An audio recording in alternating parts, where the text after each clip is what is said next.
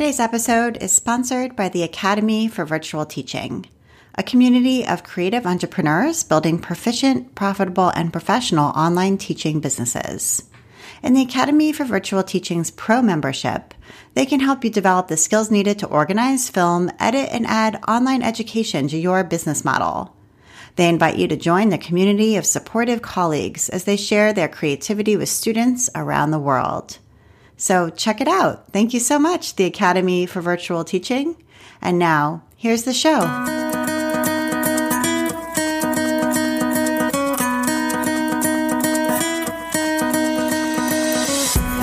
Welcome to episode 253 of the Craft Industry Alliance podcast. I'm Abby Glassenberg. Craft Industry Alliance is a community for craft professionals where you can strengthen your creative business, stay up to date on industry news, and build connections within our supportive trade association. Check it out at craftindustyalliance.org. Today on the show, we are talking about growing a weaving yarn company with my guest, Sarah Resnick. Sarah is the founder of the weaving yarn company, Just Yarn, and their newly launched sister brand, Zali.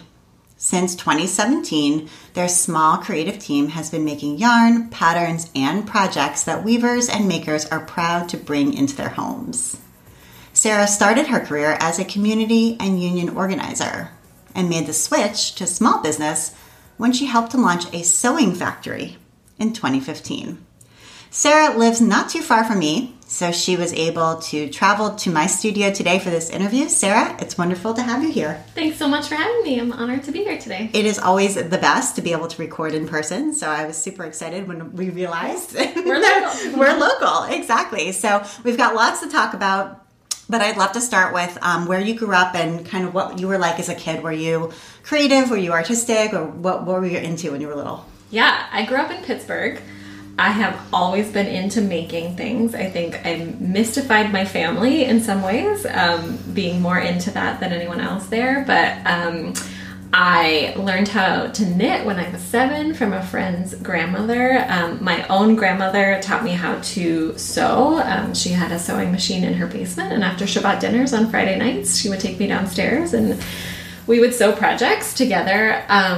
Yeah, it's always been a big part of my life. I think I was kind of a shy, anxious kid, as many of us makers were, or maybe are. And yeah, making was just a big part of my life in that way. And what were you kind of good at in school? What did you think you wanted to sort of be when you grew up? I always thought I wanted to be a writer. So I was really into creative writing and focused on that. I went to an arts high school for creative writing and visual arts. And making, I think, was kind of like what I saw as my hobby or the things that relaxed me. But here I am today, making a living out of that. Right, absolutely. Okay, so you went to a visual arts high school, and then where did you go to college, and what did you study? Were you an English major? Did you study creative writing? No, so I kind of took a lot of different turns. I went to the University of Toronto, and I studied forestry.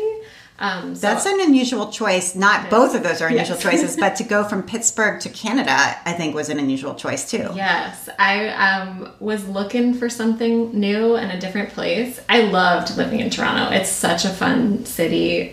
So many different things going on. Like every 8 blocks, you're just in a completely different kind of neighborhood. I didn't really know what I wanted to study. I majored in forestry and science because I thought that it was going to be practical.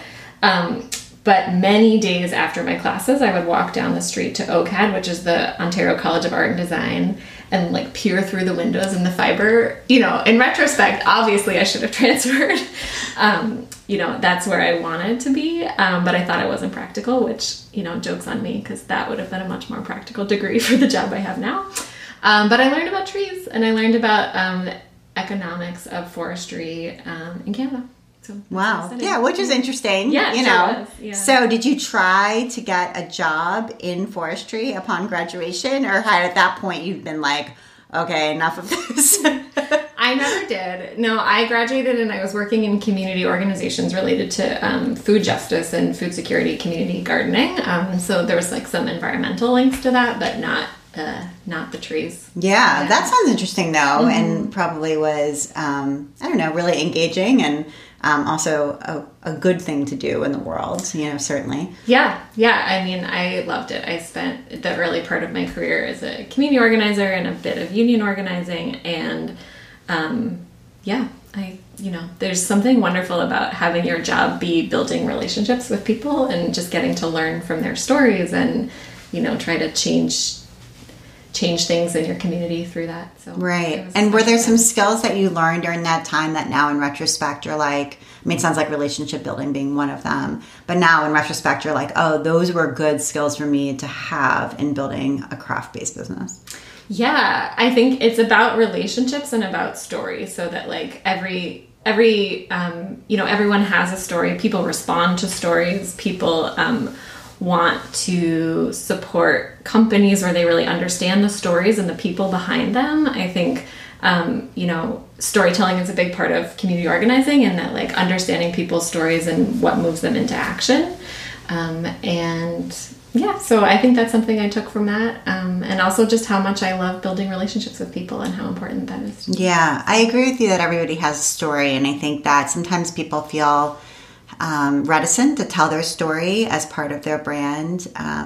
But in fact, that's the hook. And a lot of times, like, I'll look at somebody's website and you can't really access their story very well. Like, they just haven't really decided to share it. And then when you start talking to them, you're like, oh my gosh, you have an incredible story. Tell your story. Like, this is what you have, Yeah, it can be a tricky thing to figure out how to be public. And also, I think as your company grows, your company is not just the story of the founder, but the story of everyone who you work with. And so it can be kind of tricky to navigate how to tell that and how to share. But for sure, when I land on people's website, the About Us page is like one of the first pages that I go to because I want to know what's up and who you are. And I think increasingly in a social media centered world, brands need that relationship building and sort of storytelling to sort of relate to their audience. That's really what people are looking for more and more. Mm-hmm. And it doesn't have to be the founder, but there just needs to be somebody that you feel like connected to. Mm-hmm. So, yeah. You must talk with your members a lot about that. Yeah, that is definitely a big piece of it, I think, for sure. So, okay. So you were working community organizing, and then it sounds like at some point you started working for a company that was starting a sewing factory. Mm-hmm. And were you in Massachusetts at that point? So how did you get up here and how did that happen? Moved to Massachusetts because my partner, who's now my husband, started school here, and I was working in community organizing for a while here. A lot of campaigns around good jobs and like pushing for employers to make good jobs, good paying jobs, and I started to think I wanted experience on the other side of that, like what it meant to be an employer, to try to make good jobs, and specifically like good manufacturing jobs, which sounds really great on paper, but I was curious to see what that was like. And so I joined Good Clothing Company as one of their employees and helped to open a cut and sew factory in Fall River, Massachusetts. It was an incredible learning experience and so hard. It's really, really...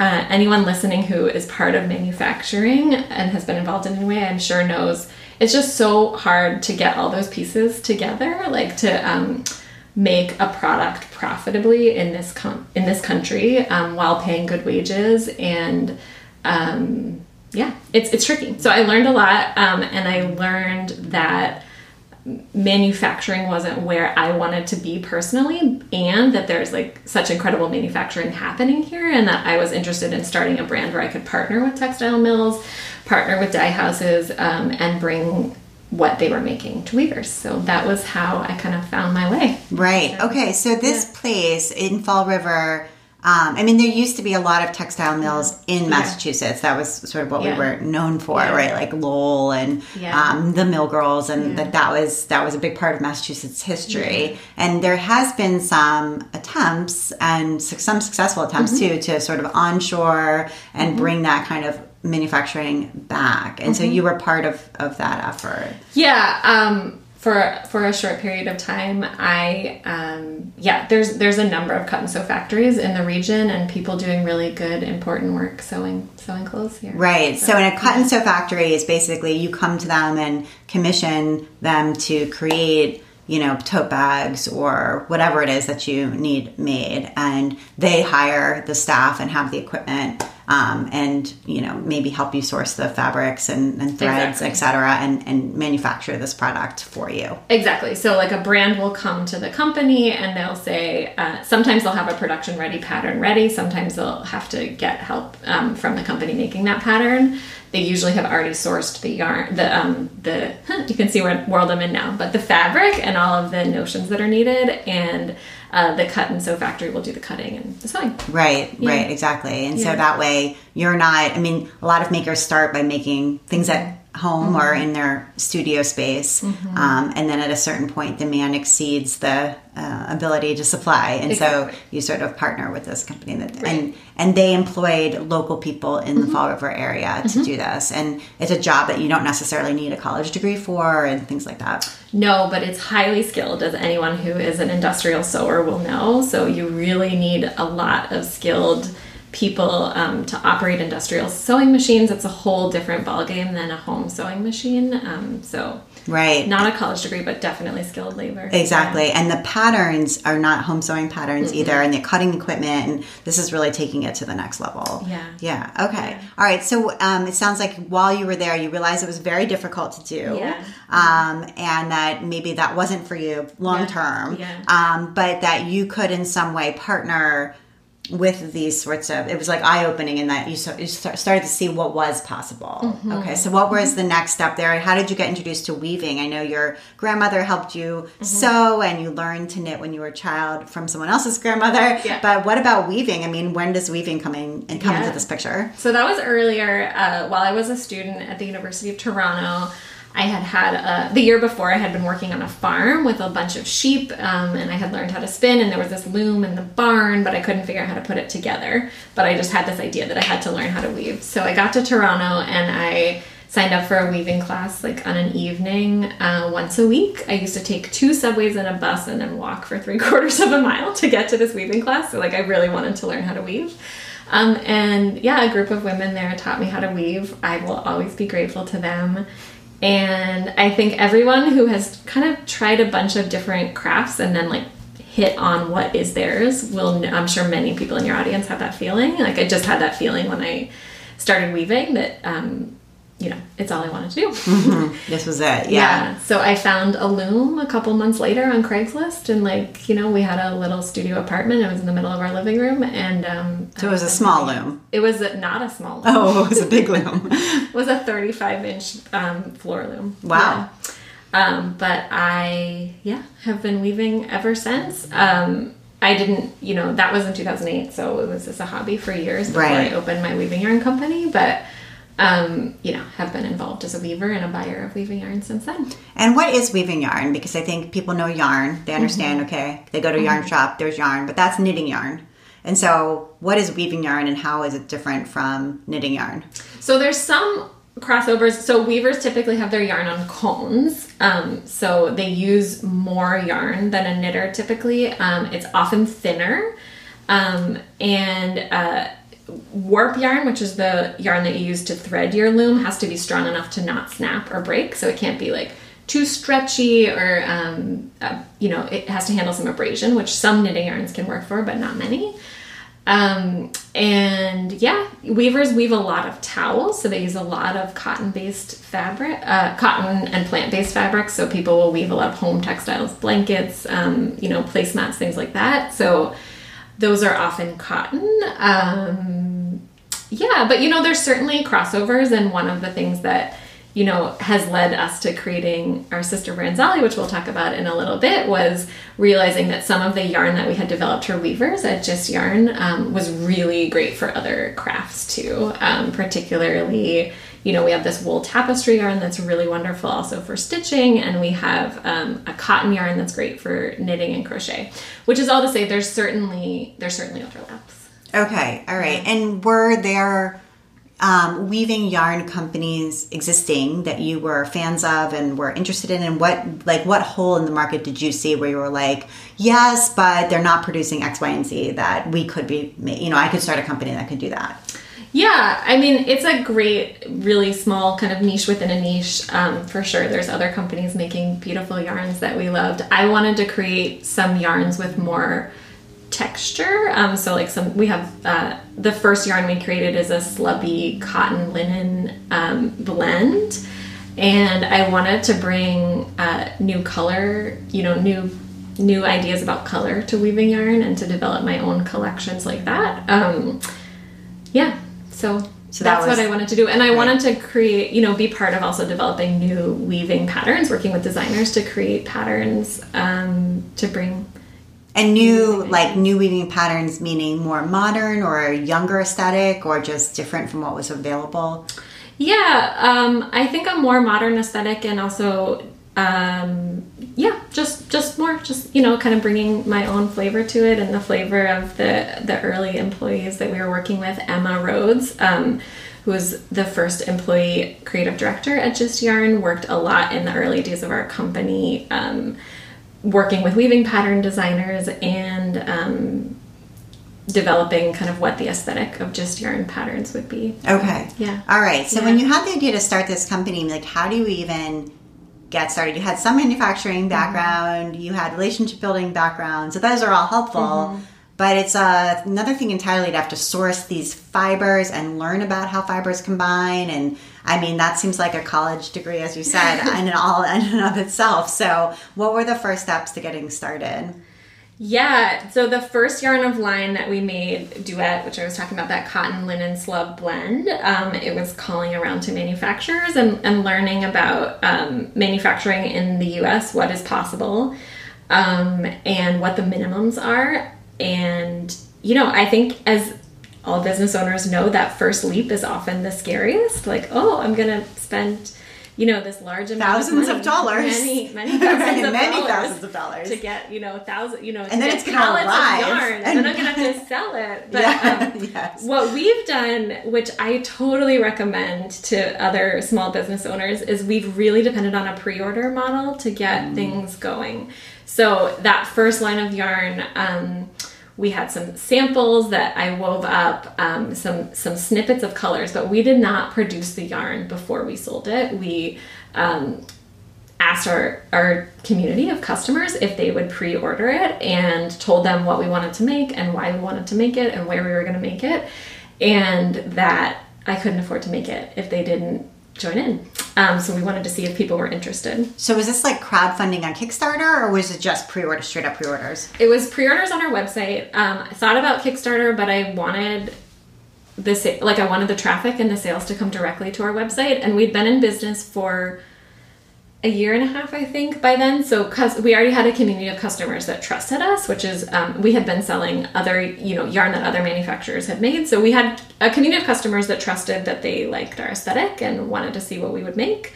But I had no idea if this would work. We released this campaign, and we were able to raise over $20,000 in pre-orders, which was enough to fund the first manufacturing of that yarn line, and which, I didn't have in my bank account, candidly. So it was the only way that it worked. And we've gone from there. I think, it took 7 months to make that yarn. That was that first line of yarn. And ever since then, every new line of yarn that we've made, we've released on a pre-order model. Okay, so that's worked for you consistently. Yes. And your customers continue to come back, or new customers find you and continue to sort of take that bet. Yeah, my guess is, not my guess, I know that most of the people who pre-order are already our customers, so you're not likely to find like on Facebook, a new person who's never heard about your company on an ad, and they'll take that like, right. Sure, I'll buy yarn from you in 8 months. Right. But people who know and love us are willing to do that. I think because they want the yarn, and also we hear a lot because they just, support our company. Absolutely. And love what we're doing. And as a crafter, when you use something that you've bought from somebody who you feel like it's a very special thing. Like it feels very different, like when I buy fabric from a designer who I've met or whose story I've followed for a long time, and then I make something from that fabric, it really feels like you're crafting with a friend or something like that. So I think that relationship piece, it continues on into actually like not only just buying, but also using the materials. Absolutely. I want to take a minute now to hear from our sponsor, Lyric Kennard of the Academy for Virtual Teaching. Hello, I'm Lyric Montgomery Kennard with the Academy for Virtual Teaching. And tell us a little bit about the Academy for Virtual Teaching. What's it all about?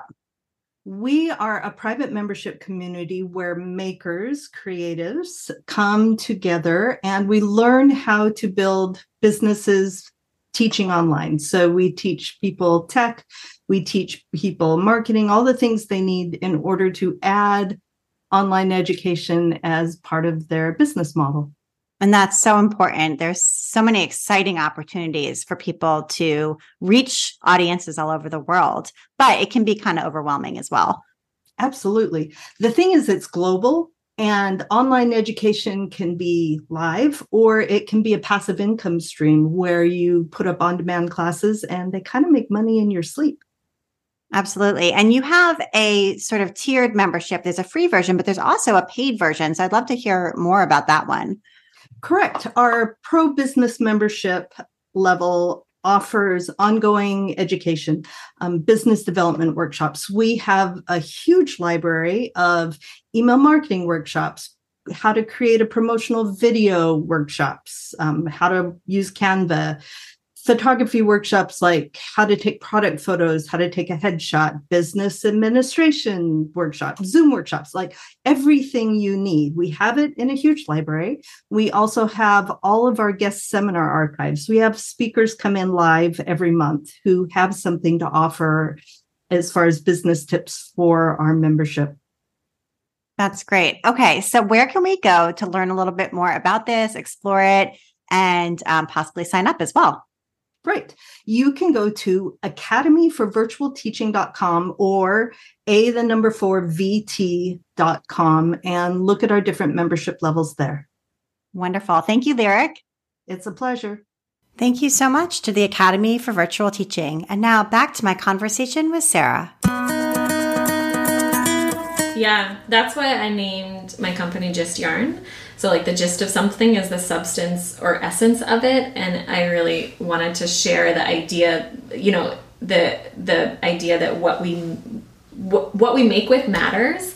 And that as you're making with something whose story and like where it comes from and why it was made that way, it just makes what you're making more special for yourself as you're making it and to whoever you're giving it to. So right. It's those relationships that carry it all the way through. Right. Yeah. And did you have to move studios eventually? Or are you still in that space? Yes. So we moved a couple times. We started in like a 400 square foot studio in Stoughton, and then we were in 1,000 square foot studio in Norwood. And then it was 2020 and COVID hit, and we had already been thinking about moving to a 3PL, which is an outsourced warehouse. We had visited that in January of 2020. Also in Massachusetts or somewhere else? So we work with a company in Eastern Pennsylvania. Okay.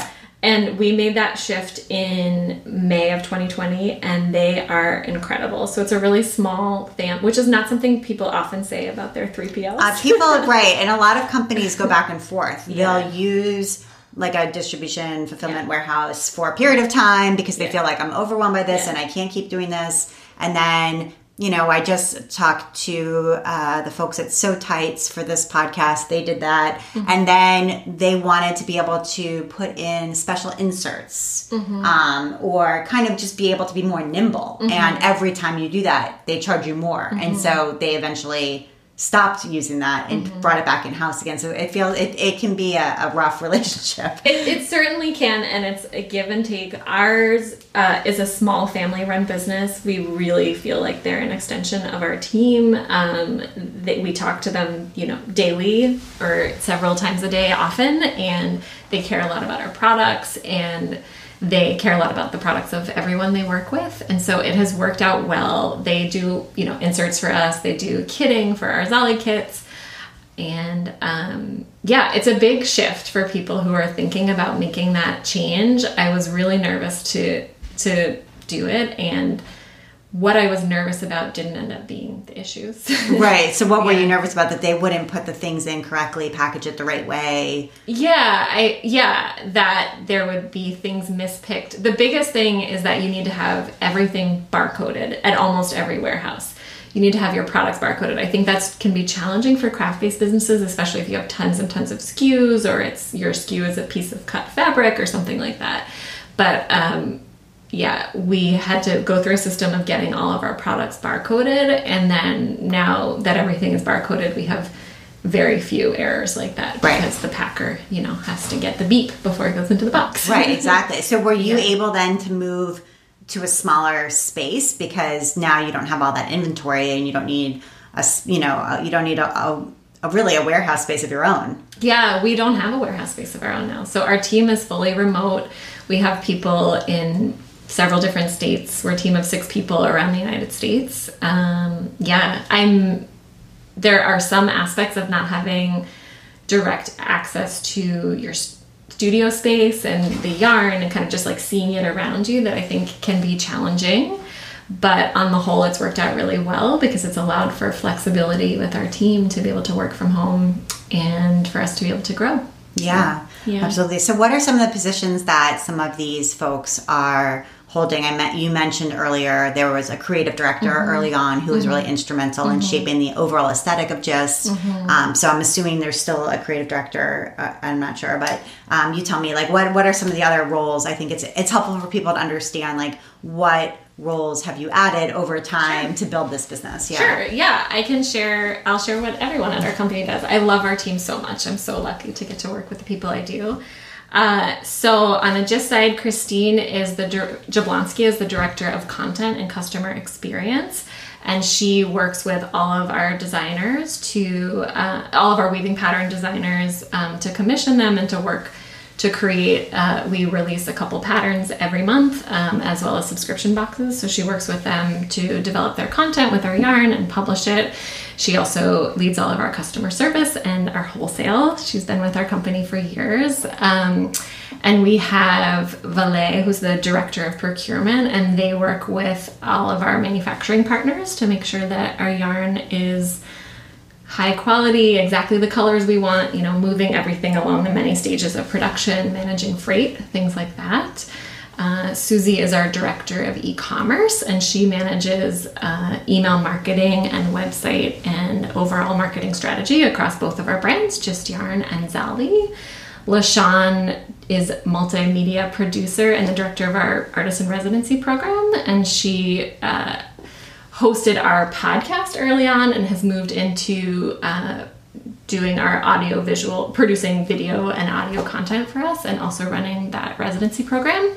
And Grace is our creative director for Zali, which is our new sister brand, and she is leading the creative direction and development for that and all of the product development. Nice, that's great. And I mean, you've gotten clearly very comfortable in being able to delegate, because those are some really big things that you're able to sort of allow somebody else to really spearhead and do on their own.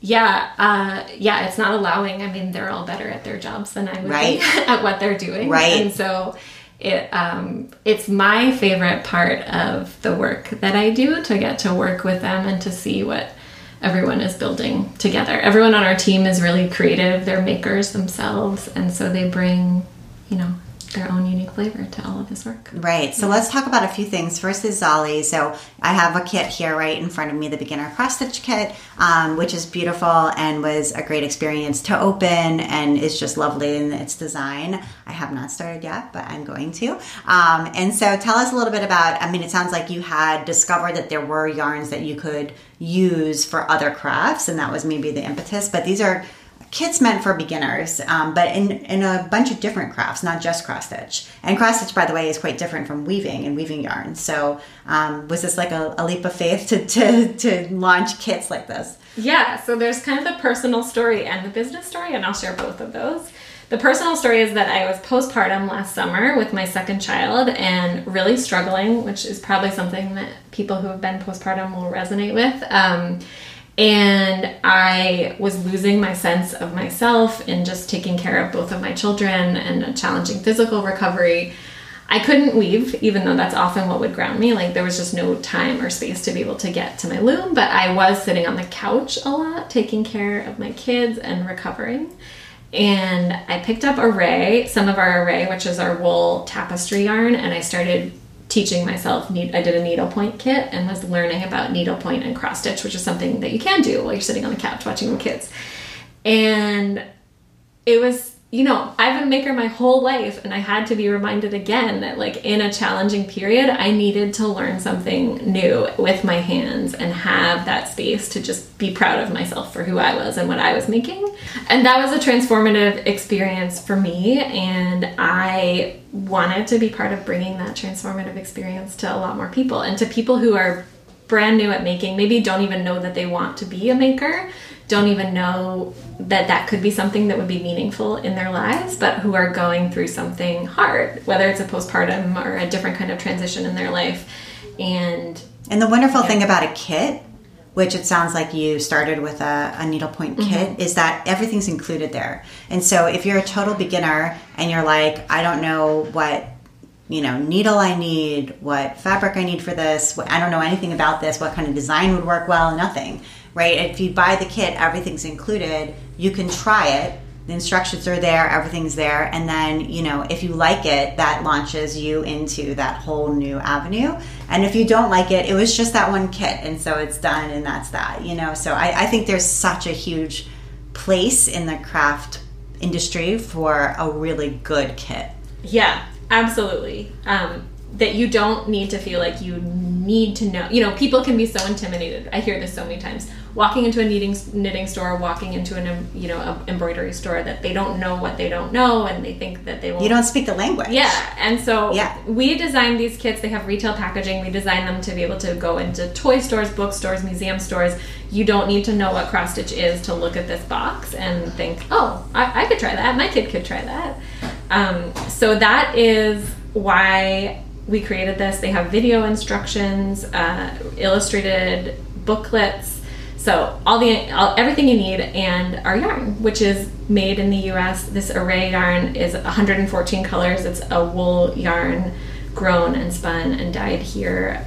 We made it originally for tapestry weavers, and it's also really fun to stitch with. So I'm excited with Zali to make new relationships in stitching communities and have more people trying out this yarn. Yeah, and then there's a replenishment aspect of this too, right? So you can say, well, I did this, I still have the pattern, and I want more of the same, and so they can come to you to buy the exact same yarn again. Yeah.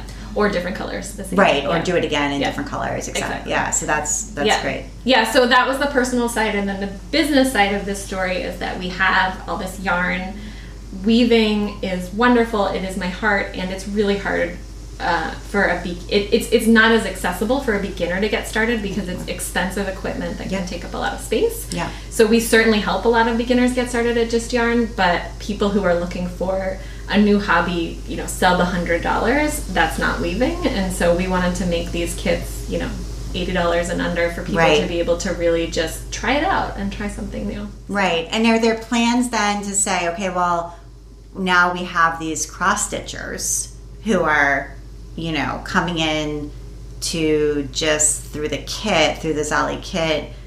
Now do we need to make cross stitch patterns that are more intermediate level, more advanced level? Is that part of the longer term? Absolutely. Okay. So Grace is working right now on commissioning designers who are going to make intermediate level patterns for all of our crafts. Right. Okay. So so it's kind of a way to diversify almost and expand outside of just weaving yarns. Yes, absolutely. Yeah. And if there's designers listening to this who are intrigued and interested in collaborating with us, you can definitely reach out to Grace at grace@justyarn.com.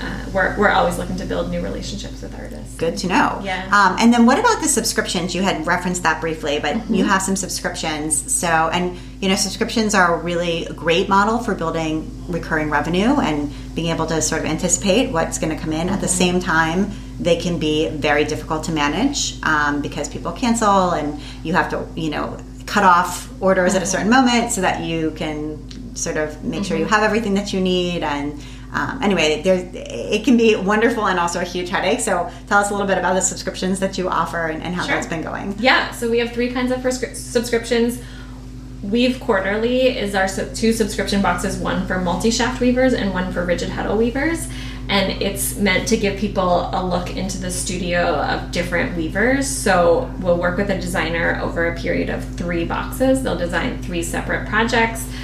You get in those boxes all the yarn you need for those projects, the pattern, other information, and from the designer. Sometimes they'll share playlists or recipes, or just a way to have a more personal feel relationship with who that person is.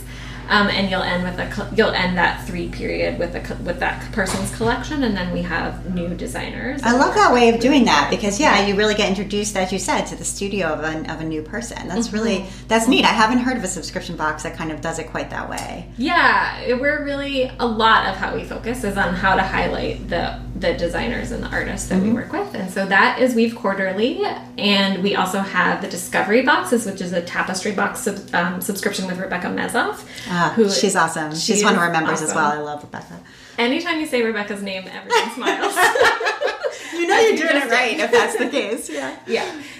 So she picks a palette of 7 of our array colors every quarter and designs educational content around it. So she has a different theme every quarter where she teaches people different skills and ways of advancing their own work creatively and artistically, and she shares those through videos and through community content on her learning platform. And we provide the yarn, and that is another incredible collaboration and subscription box. So both of those are quarterly boxes. We do, once a quarter, 4 times a year. Okay.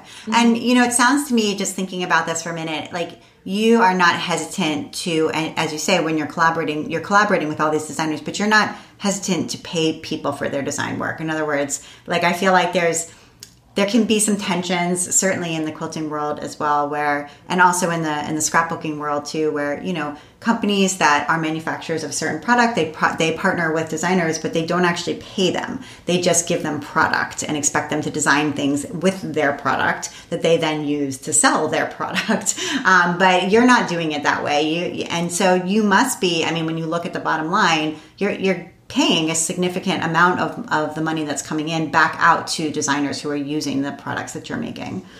Yes, we work both on a flat fee and a royalty basis. So with our weaving pattern designers, they get a flat fee rate for those patterns. With like Rebecca Mezoff, who has her own learning component, there's a royalty for each of those boxes. And with our Zali kits, the artists are getting royalties for these in addition to a flat fee that they were paid for creating it. There's no world in which I would make a company in which artists and designers aren't paid for their work. I'm just not about that. Yes, exactly. Me neither. But you would be surprised the degree to which, I mean, I'm not really sure in the knitting world how much that happens. It probably does to a degree, but it certainly does in other sectors of the craft world. I will say in the very early days of Just Yarn, before we had much traction or money, we were giving away yarn to designers in exchange for them writing patterns and blog posts. So I think, and they were happy to do that, and that was, I think like as you're like a really young business, that is something that can work, but definitely not when you're in a more established phase. I think that's just not a fair way to. Right. And you come from a fair labor background, so that's certainly going to be built in there. Yeah. And I'd love to talk to you. And I've long admired your. I think it's called the Artist in Residence program, and have helped to sort of try to include those links in our newsletter when the opportunity arises. So talk a little bit about that program, how it works, and what made you start it, and the logistics of it. Yeah. So this is LaShawn's brainchild. She had been hosting our podcast for years and had been developing lots of relationships with artists through that, and wanted to build a way for our company to more deeply support materially and financially a smaller cohort of artists. A podcast gives people audience, but it's not financial support. So she designed and developed this whole program. It's a quarterly remote artist in residency program. It's remote, which I remember seeing that. Yeah. So, and it's about people who are engaging their communities in weaving-based art. So this year I think we got over 300 applications, which is incredible. She was able to pick 4 artists who are working on different community-based projects in different regions around the United States. They get a $1,500 cash stipend and a $1,500 material budget in the form of a gift shop to our store that they use. And yeah, it's a really special way for us to connect with weaving communities and artists. And I appreciate all of our customers who support our business and make that possible. Yeah, absolutely. Yeah. I just wonder if that's sort of given your company or brought you sort of unexpected new things that maybe, because one could think, well, how can I afford to give away all of this money and the cash and give away the product? But my guess is that it actually comes back to you tenfold. So I don't know if there's stories or people that you've been able to get to know through this that have really enriched, your experience of being a business owner. Yeah. I don't, it's not trackable in the way that like a Facebook ad can be trackable. Right. But for sure, I think the more people who are interacting with your company in different kinds of ways, so not just interacting with you as a customer. I'm trying to sell you this specific yarn, but I heard about you through this community event, and this community is good. I think we have developed great relationships with those artists and residents who continue to go do good work in their community, and it's something that I'm proud of and our employees are proud of, and that also matters at work to be proud of what you're doing. Exactly, right, exactly. And it helps to build the interest in weaving overall, which is building the market overall too. Yeah. Maybe in communities where it wasn't so robust. So yeah, that's amazing. Okay, so I wanted to talk about that. I also wanted to talk about you have kind of another piece of your business that's outside of GIST that is weaving talit, which are Jewish prayer shawls. And I was just looking at your website for that business because my youngest daughter, is about to become a bat mitzvah in January. And so we have to go buy her a talit. And we were just talking about going to Colbo in Brookline. And then I was like, oh, wait, we could look here. These are just as beautiful, if not more so.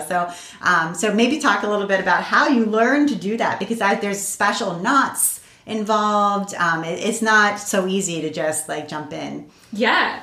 So I made my first talit for my little brother at for his bar mitzvah, which was, he's 25. So however many years ago that was.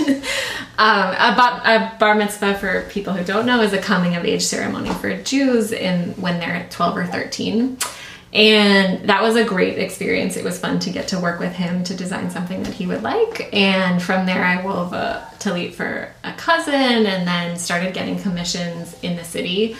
I love it. Before that, I had been, weaving shawls and placemats, and making a ritual object it's deeply meaningful for me. And it takes so many hours to make a talit. So I wasn't able to, I was both interested in building out a way to make more talitot and meaningful prayer shawls, and I knew that it couldn't be a way to earn a living for me, because I was selling my talits for $500 at that point, which is really expensive and not accessible to most people, and I was probably making $6 an hour or whatever. So from there, I decided I wanted to find a way to partner with small manufacturers and small sew shops to make... Again. Yeah, exactly. It kind of all comes together to make my designs in a way that the talits could be a little bit more price accessible, and it was more scalable. It's a very small micro business that, I sell maybe 1 or 2 talits a day or less. But it's something I'm really proud of. I like to sit on Shabbat mornings, on Saturday mornings, and think about all the people that are wearing talits that I've made, and that feels special. And I work closely with Colbo in Brookline, which is a store. So if you go there with your kid, you'll see. Okay, they'll be there. Okay, good. Yeah, so she can try them on. Yeah. Okay, that was what I was wondering, is how she can try them on. Okay, that's perfect. Okay, well, we'll probably get one, so that's great. Good to know. And then I also want to talk about, you have a new product coming out that's like a color palette card. So maybe you can talk a little bit about how that works. Yes, so we are releasing in January a deck of cards. It's 180 cards with different colors and shades on them. And the idea is that it's for, people who love yarn, people who love fabric, florists, designers, wedding design, a whole range of people who love color but don't feel totally confident in how to combine it together. So it teaches you color theory in a fun way, and you can lay out the cards and it suggests which cards you should pair them with. We're really excited about it. Yeah. So that's coming in January, and that's going to be launched on our Zali website, zalimakes.com, and is also going to be available wholesale. And how, I mean, I'm thinking like there are lots of directions. So the color cards, you know, that's a direction you can go in. Creating introductory kits, that's a direction you can go in. There are lots of directions you could go in order to diversify this business and continue to expand and just keep it exciting.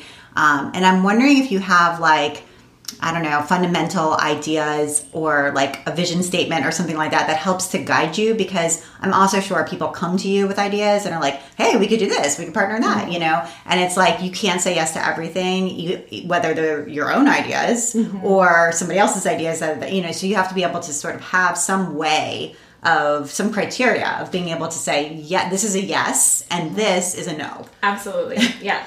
So for Just Yarn, we are very focused on weaving. So weaving patterns, weaving yarn, serving that community of weavers. For Zali, our mission statement is to spark curiosity and confidence in new makers. So we are doing that through our beginner kits and teaching people how to make, and the color palette cards are really part of that. So inspiring people's confidence in color, which I would say is one of the number one things we hear in customer service is, which colors do I pick? I don't know how to pick colors. I don't feel like I'm good at picking colors. And we really want to demystify that color process and help people make those decisions for themselves. Okay, so, great. And how did you come up with the name Zali?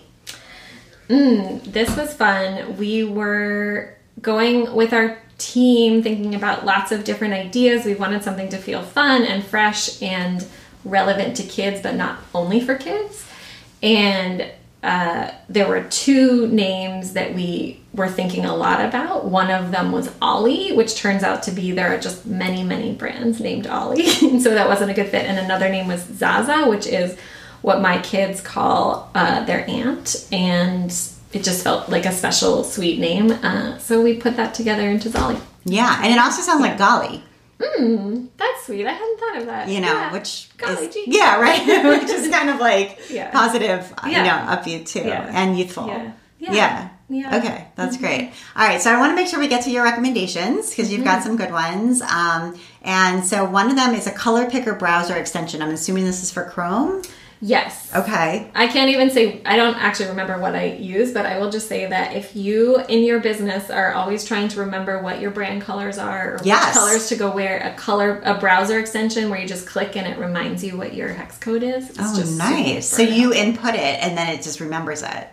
No. So basically you can go to your own website. Oh, and it finds it. And you just click on that spot and, it tells you what it is. Or if you go to another website and you're like, I love that color. What is that color? It tells you the hex codes. Exactly. And the hex code is the exact sort of digital code for that color. Right. So you can use it. Okay, so that's interesting. I like that. Little like shortcut. Good. Yeah, I have our colors as like a file, but then whenever I need them, I have to go find them, and that's kind of a pain. Yeah. Try the hex code. Yeah. Okay. Nice. Good to know. All right. Washi tape, origami paper, and scissors. And this is something that you've been doing with your 4-year-old. Yeah. This is just our current favorite iteration of craft supplies to sit with together. And it's just such a fun experience to watch her cutting and taping and playing, and a reminder of how open creativity is when you're a kid, even though things can start to feel more closed as an adult. And one of the things that I felt like because I used to always sit and paint when my kids would paint, or whatever we'd be making, I would make one too. And one of the things I learned early on is to make mine completely abstracted and like in no way try to be good at art. Do you know what I'm saying? So like I would be like, Mommy's doing stripes. Nice. You know what I mean? Smart. Yeah. So that there was like a total permission that like, oh, hers doesn't look great. It just looks random. And so I don't feel bad about mine. You know what I mean? There was like no competition, I guess, with somebody who's obviously an adult and can do something way different from what you're doing as a child. That's a great advice. Yeah. Keep that in mind. Yeah. I would just be like, oh, I'm painting mine all pink. Just leave it there, so, which is still fun for me. And and then the last one is Floss Cross. No idea what this is. Oh, this is a great website where you can take your own designs and turn them into cross-stitch patterns. Oh my gosh, my daughter would love that. Yeah, it's free. I don't know the names of the creators of it, but maybe it's on the website, but it's just flosscross.com, and you can put your images in and then kind of edit them to become the cross-stitch pattern. And does it have to be a line drawing, or? You can upload any photo. I think if it doesn't have a lot of crispness, you'll probably need to do more editing. But yeah, it's great. Oh, that is good to know. Yeah, especially for people who want something that's going to be like very personal or weirdly snarky or there's no pattern. What does your daughter like to cross stitch? So, well, she has the Joe Verso World of Cross Stitch books. Okay. Those are like really old books, but they have like every kind of person, every kind of font, every kind of motif in there. And then she picks and chooses and combines them together and makes all kinds of things. So like she made my son, he was fencing. She made him a little fencer bookmark. And, she's cross-stitched signs for my husband to take to work. And actually one for our gym. She made one for the gym. Like I'll need to remind people to take their shoes off when they come in, like all sorts of stuff like that. So yeah, it's cool. I mean, I don't cross stitch. Well, I'm going to learn, but I don't cross stitch as of yet. So try out our Zolly kit. Grace put together great videos here to teach step by step how to do it. So. That's great. Videos are super important. Well, it's been great to have you over, Sarah. Thank you so much for coming to visit me today here in the studio. I always love talking to people in person, and just really inspiring to learn about your business. Thanks so much for welcoming me. It was wonderful. And you've been listening to the Craft Industry Alliance podcast. I'm Abby Glassenberg. Today's episode was brought to you by the Academy for Virtual Teaching, a community of creative entrepreneurs building proficient, profitable, and professional online teaching businesses. In the Academy for Virtual Teaching's Pro membership, they can help you develop the skills needed to organize, film, edit, and add online education to your business model. The Academy invites you to join their community of supportive colleagues as they share their creativity with students around the world. Thank you so much to the Academy for Virtual Teaching. Craft Industry Alliance is a community for craft professionals. When you become a member of Craft Industry Alliance, you get in-depth coverage of craft industry news, the opportunity to connect with fellow professionals for advice and support, and access to an educational library filled with ideas, tools, and resources to help you as you build your business. Join us at craftindustryalliance.org. Thank you so much, and I'll see you next time.